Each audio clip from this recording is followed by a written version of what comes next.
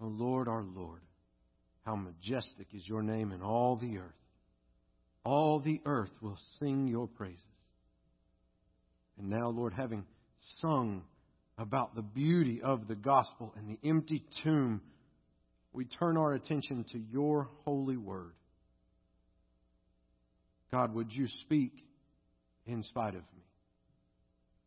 Lord, I am imperfect. I am fallible in more ways than I can even keep up with.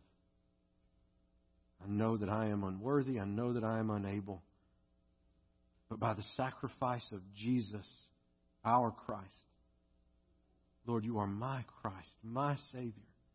It is by your blood that our sins are atoned for, and you give us the ability by your Holy Spirit to sing, to preach, to teach. So, Lord, would you move?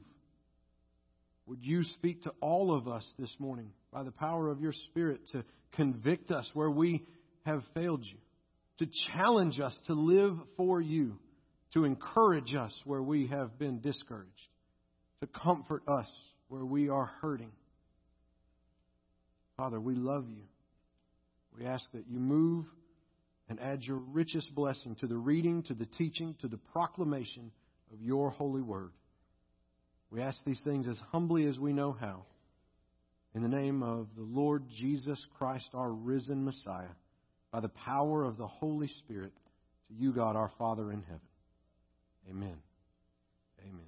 If you have your Bible with you this morning, I encourage you to take it and turn with me to the Gospel of John, chapter 14. The Gospel of John, chapter 14. If you don't have a copy of God's Word with you this morning, I encourage you to borrow one from the back of the pew that's right there in front of you.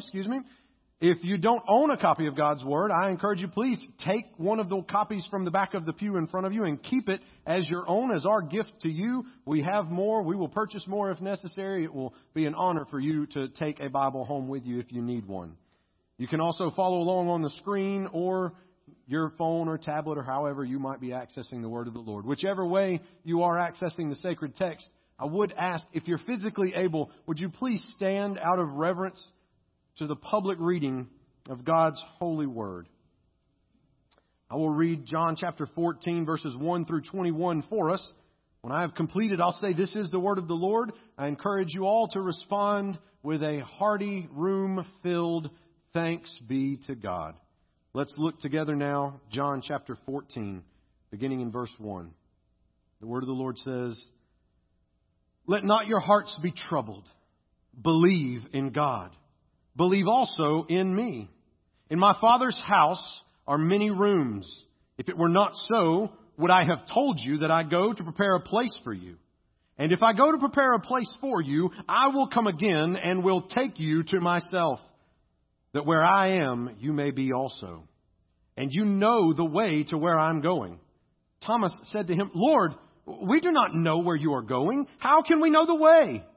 Jesus said to him, "I am the way, and the truth, and the life. No one comes to the Father except through me. If you had known me, you would have known my Father also. From now on, you do know him and have seen him."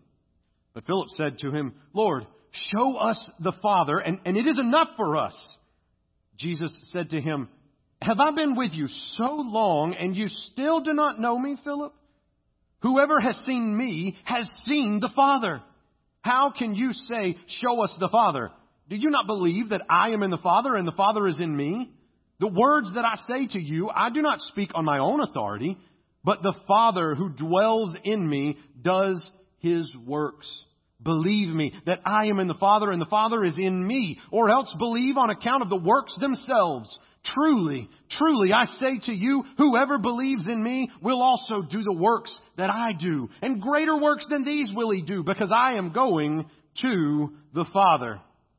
Whatever you ask in my name, this I will do, that the Father may be glorified in the Son. If you ask anything in my name, I will do it. If you love me, you will keep my commandments. And I will ask the Father, and he will give you another helper to be with you forever. Even the Spirit of truth, whom the world cannot receive, because it neither sees him nor knows him. You know him, for he dwells with you and will be in you. I will not leave you as orphans. I will come to you. Yet a little while, and the world will see me no more, but you will see me. Because I live, you also will live. In that day you will know that I am in the Father, and you are in me, and I in you. Whoever has my commandments and keeps them, he it is who loves me. And he who loves me will be loved by my Father, and I will love him and manifest myself to him. This is the word of the Lord. Thanks be to God. You may be seated.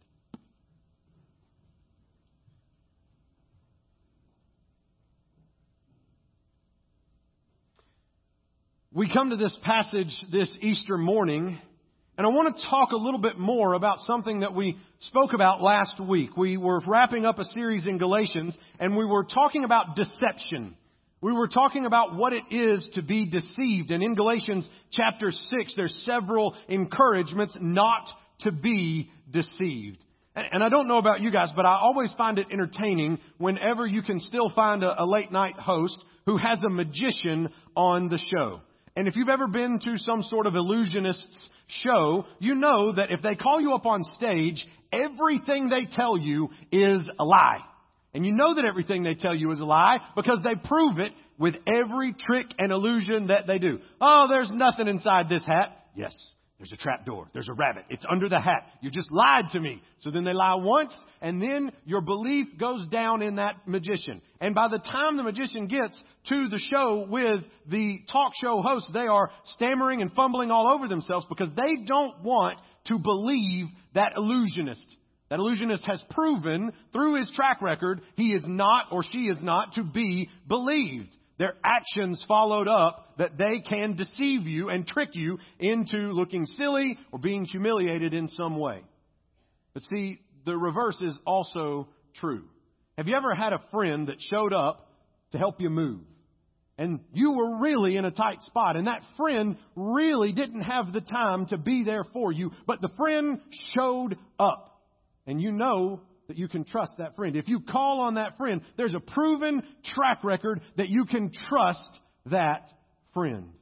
Well, Easter Sunday, we had a friend who did a lot more than help us to move.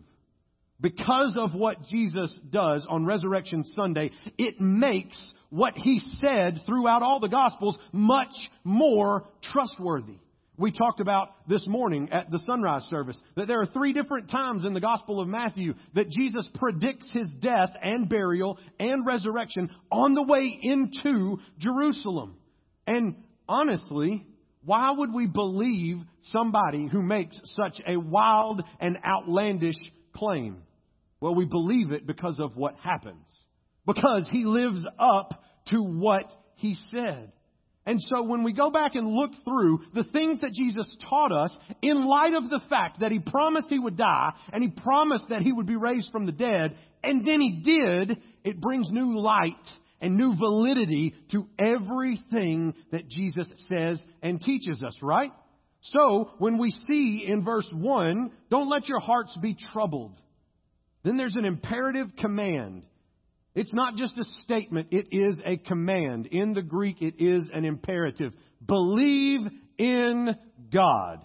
Believe also in me. Why do you follow the commands of somebody that you cannot trust? Now, maybe you're a little too old for this movie, but I rather enjoy the Marvel Avengers movies, all right? I was at a place in my life that when the first Avengers movie came out, it was the coolest thing since sliced bread. I thought it was better than Star Wars. I know I just blasphemed for some of you. I get it, okay? But I'm telling you, I loved these movies. And there's one scene in particular where all these crazy space monsters are coming out of some weird portal in the sky, and Captain America jumps up on top of a car, and he says, I'm going to need a perimeter to the 39th block of this. I want some guys up in that window. I want you to do that. And that cop goes, Who are you in your nice star-spangly outfit? Why should we listen to you? And at that very moment, all these aliens pounce on all those guys. And Captain America takes a shield and beats the snot out of every one of them. And they're all dead. And then that guy who's a police officer goes, I'm going to need a barrier to the 39th block. I'm going to need guys up in that window. All of a sudden, Captain America has proven that he's somebody that ought to be listened to. I'll follow his commands because of what he's proven. And so when we come to chapter 14, verse 1, we have commands that may not carry a lot of weight if Jesus just died. It was nice that he died for us. But he said he would come back from the dead. If he didn't come back from the dead, why would we listen to him? But he did. And he says, believe in God. Believe also in me. Listen, I know it's Easter Sunday. I know this is the Sunday where everybody comes to church, even if you don't normally come to church. And so I just have to ask, right here on the front end of this sermon, do you believe in God? You have to answer for yourself. I can't answer for you. Do you believe in God? Do you believe in Jesus Christ? And if you ask, well, preacher, I don't understand why I have to believe in God. I don't understand why I can't just maybe believe in God, but not Jesus in particular. We have to believe in God. We have to believe in Jesus Christ, His one and only Son, because Jesus said, believe in me. It's a command. And He did what was necessary to prove it's worth following His commands. And so, this morning, just as plainly, as flatly as I can ask you, can you be honest with yourself and answer and say, yes, I believe in God. Yes, I believe in Jesus the Christ. Can you say that your life reflects that belief? Can you say that you live in such a manner as people would know that you believe just by looking at the way that you live? That's what we were talking about in Galatians chapter 5. That there is fruit that is born out of the life of a Christian who believes in God. That those who believe in God and believe in Jesus will be loving and patient and peaceful and kind and good and faithful and gentle and joyful and self-controlled. Do people look at you and tell that you believe in God, that you're following this command to believe in Jesus because of the way that you live? Do you and I live in such a way that we trust that Jesus died, that we trust that He was raised from the dead, that we trust that He's coming back? You see, John chapter 14 is a chapter that is well known for being used at funerals, right? If you've been to a funeral where a Christian preacher worth his salt has stood up, he's probably gone at some point in time to John 14. Let not your hearts be troubled. Jesus does not want you to grieve over this one that you have lost. And church, if you've been around the last several weeks, there have been a lot of people that we have lost. There have been a lot of caskets sitting here where our offertory table is now.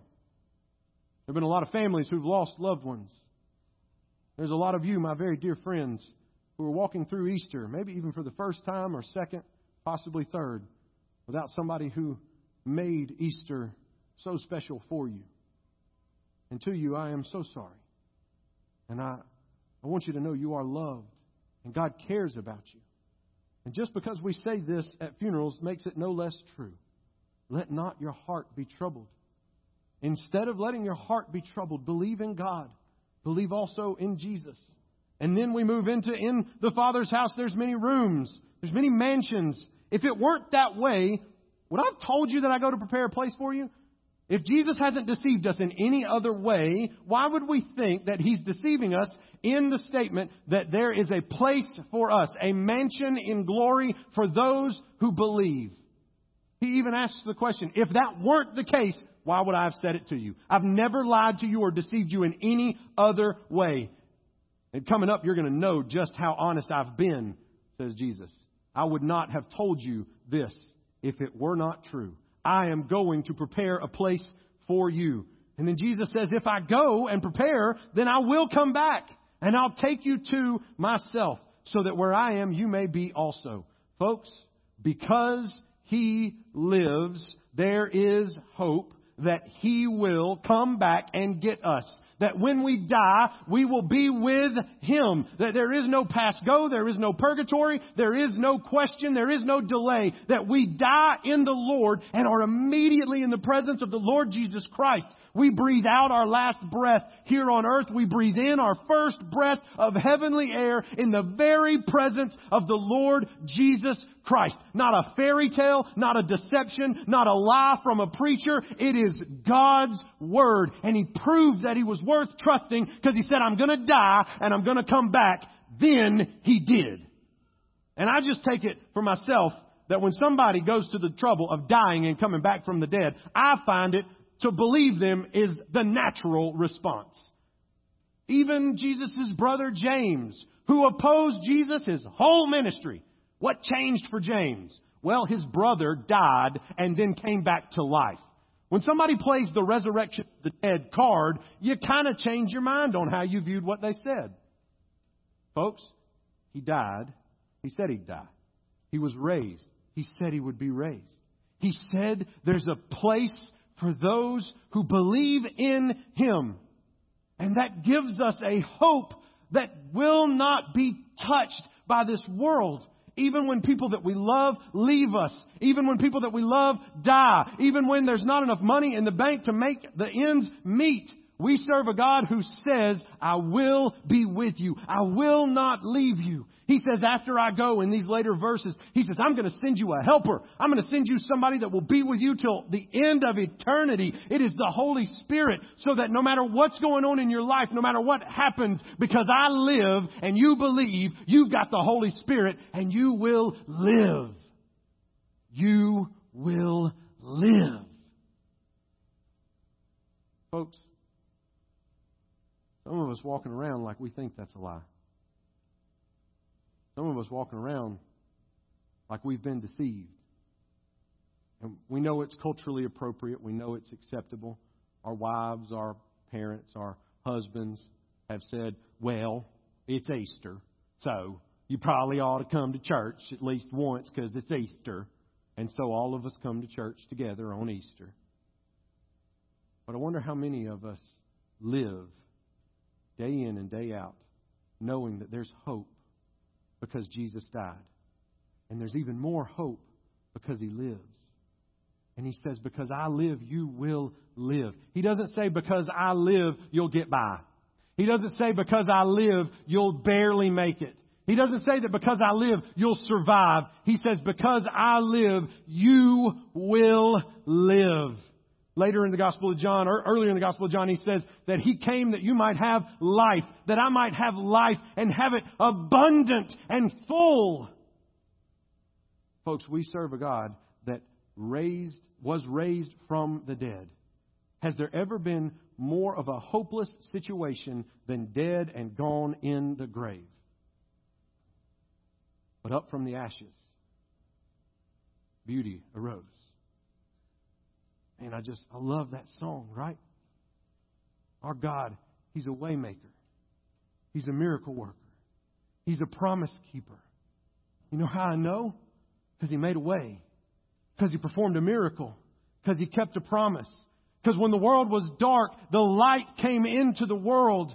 The world was dark and chose the darkness, and yet the light stepped down into the darkness. And He is the light in the darkness. Do you believe in God? Do you believe in God in such a way that you trust Him to be a way maker for you? To be a miracle worker for you? To work a miracle in your marriage? To work a miracle in your finances? To work a miracle in your job? Do you depend upon God to make a way where there is no way? Where the sea was shut and there was death before you and death behind you. But God said, I will make a way, and He made a way because He is the way maker, the miracle worker. Has He ever left you unattended? Has He ever not fulfilled a promise? Over 600 prophecies in the Old Testament that He fulfilled every single one of them. There's never been a promise that He said that He didn't keep. He's the promise keeper. And He promised that He'd be with you. He'd never forsake you. He'd be with me. He'd never give up on us. No matter how far we were gone, no matter what sin we've committed, no matter how ugly we've been, no matter what's going on in our life, that He will make a way, that He will perform a miracle, that He will keep His promise, and that even when life seems as dark as it can possibly be, and you can't even see your hand in front of your own face, that there is a light in the darkness. Do you believe that this is our God? I'm going to ask again. Do you believe this is our God? Tell me about it. Do you believe that this is our God? Is God a miracle worker for you? Say amen. Has God made a way for you? Say amen. Has God been your light in the darkness? Tell me. Say amen. Folks, I was in a darkness and I needed a light. Folks, God's never left me hanging. He's never failed me on a promise. And He promised, because He lives, I will live. And that changes who I am and how I live and what I do and how I respond. And I live this life imperfectly. And there's so many ways that I fail and that I'm miserable in so many areas. But I have a God who said that even though you're a total mess up, Nathan, I'm going to shine a light in the darkness for you. Even though your situation seems hopeless, I'm going to bring hope. God, how do I know? How do I know you're going to give me hope? How do I know you're going to help me through this? Because I live, Nathan, you'll live. Because I live, Matt, you'll live. Because I live, says Jesus. If you believe in God, if you believe in Him, you will live. Because He is the way maker. He is the miracle worker. He is the promise keeper. The light in the darkness. That is who He is. He is the only way, the only truth, and the only life.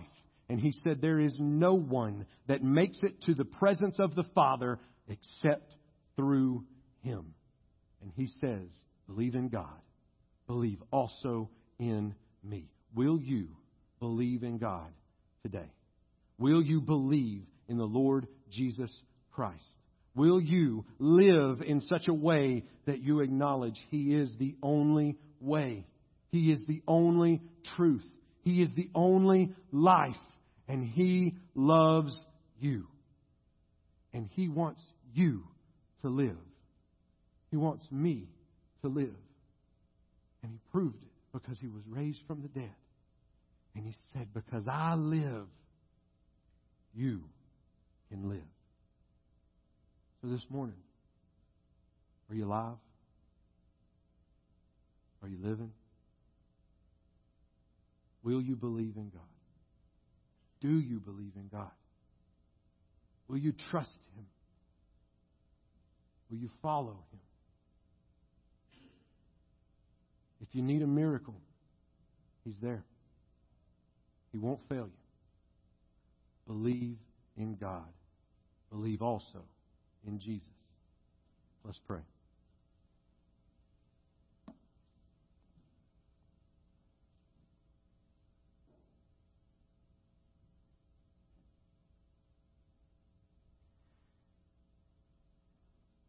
Father in heaven, thank you. There was no way. There was no way, but you made a way. We were too far gone, but you reached us anyway. And you tell us simply, with a straightforward command, believe in you. Oh, and Father, how often do I live like I don't believe in you? Even in that passage this morning, He said, if we love you, we'll keep your commandments. Father, we all fail miserably at keeping your commandments. And in spite of all of that, you still offer your sacrifice. You say, if we will believe, then we will live because you live. Lord, this morning we ask that you would show up in power and be our miracle worker, our way maker, our promise keeper. Be our light in the darkness. Remind us, Lord, that because you live, we can live. Calls us, dear Spirit, to respond to your word. We love you, Father. We ask all this in Jesus' name.